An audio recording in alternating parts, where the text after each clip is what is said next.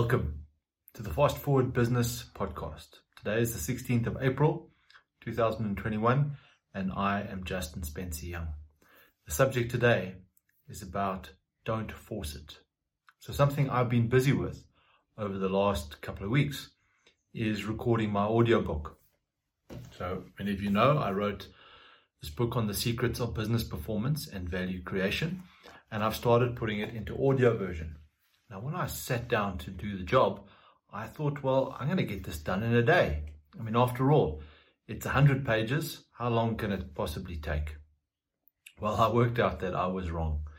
I've discovered the importance of flow, of the pace at which I read, at having pauses in the right place, and emphasis, and being able to tie together the written words so that it comes out in a way that is pleasing to the ear.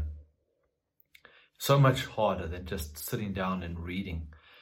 And it got to the point where I was forcing it. I was trying to get to this imposed deadline that I had set for myself.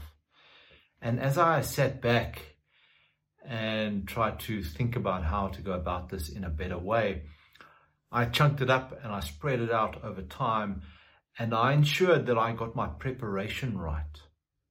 So a session might be getting the software ready, giving a pre-read of the content that I want to cover, and being ready mentally just to sit down and get into a state of flow. And that's eventually what happened, and I was able to complete the task over 2 weeks. But the more I forced it into my imposed deadline, the more mistakes I made, the less I enjoyed it, and the more I felt like it was just hard work, where really I wanted it to be a rewarding experience.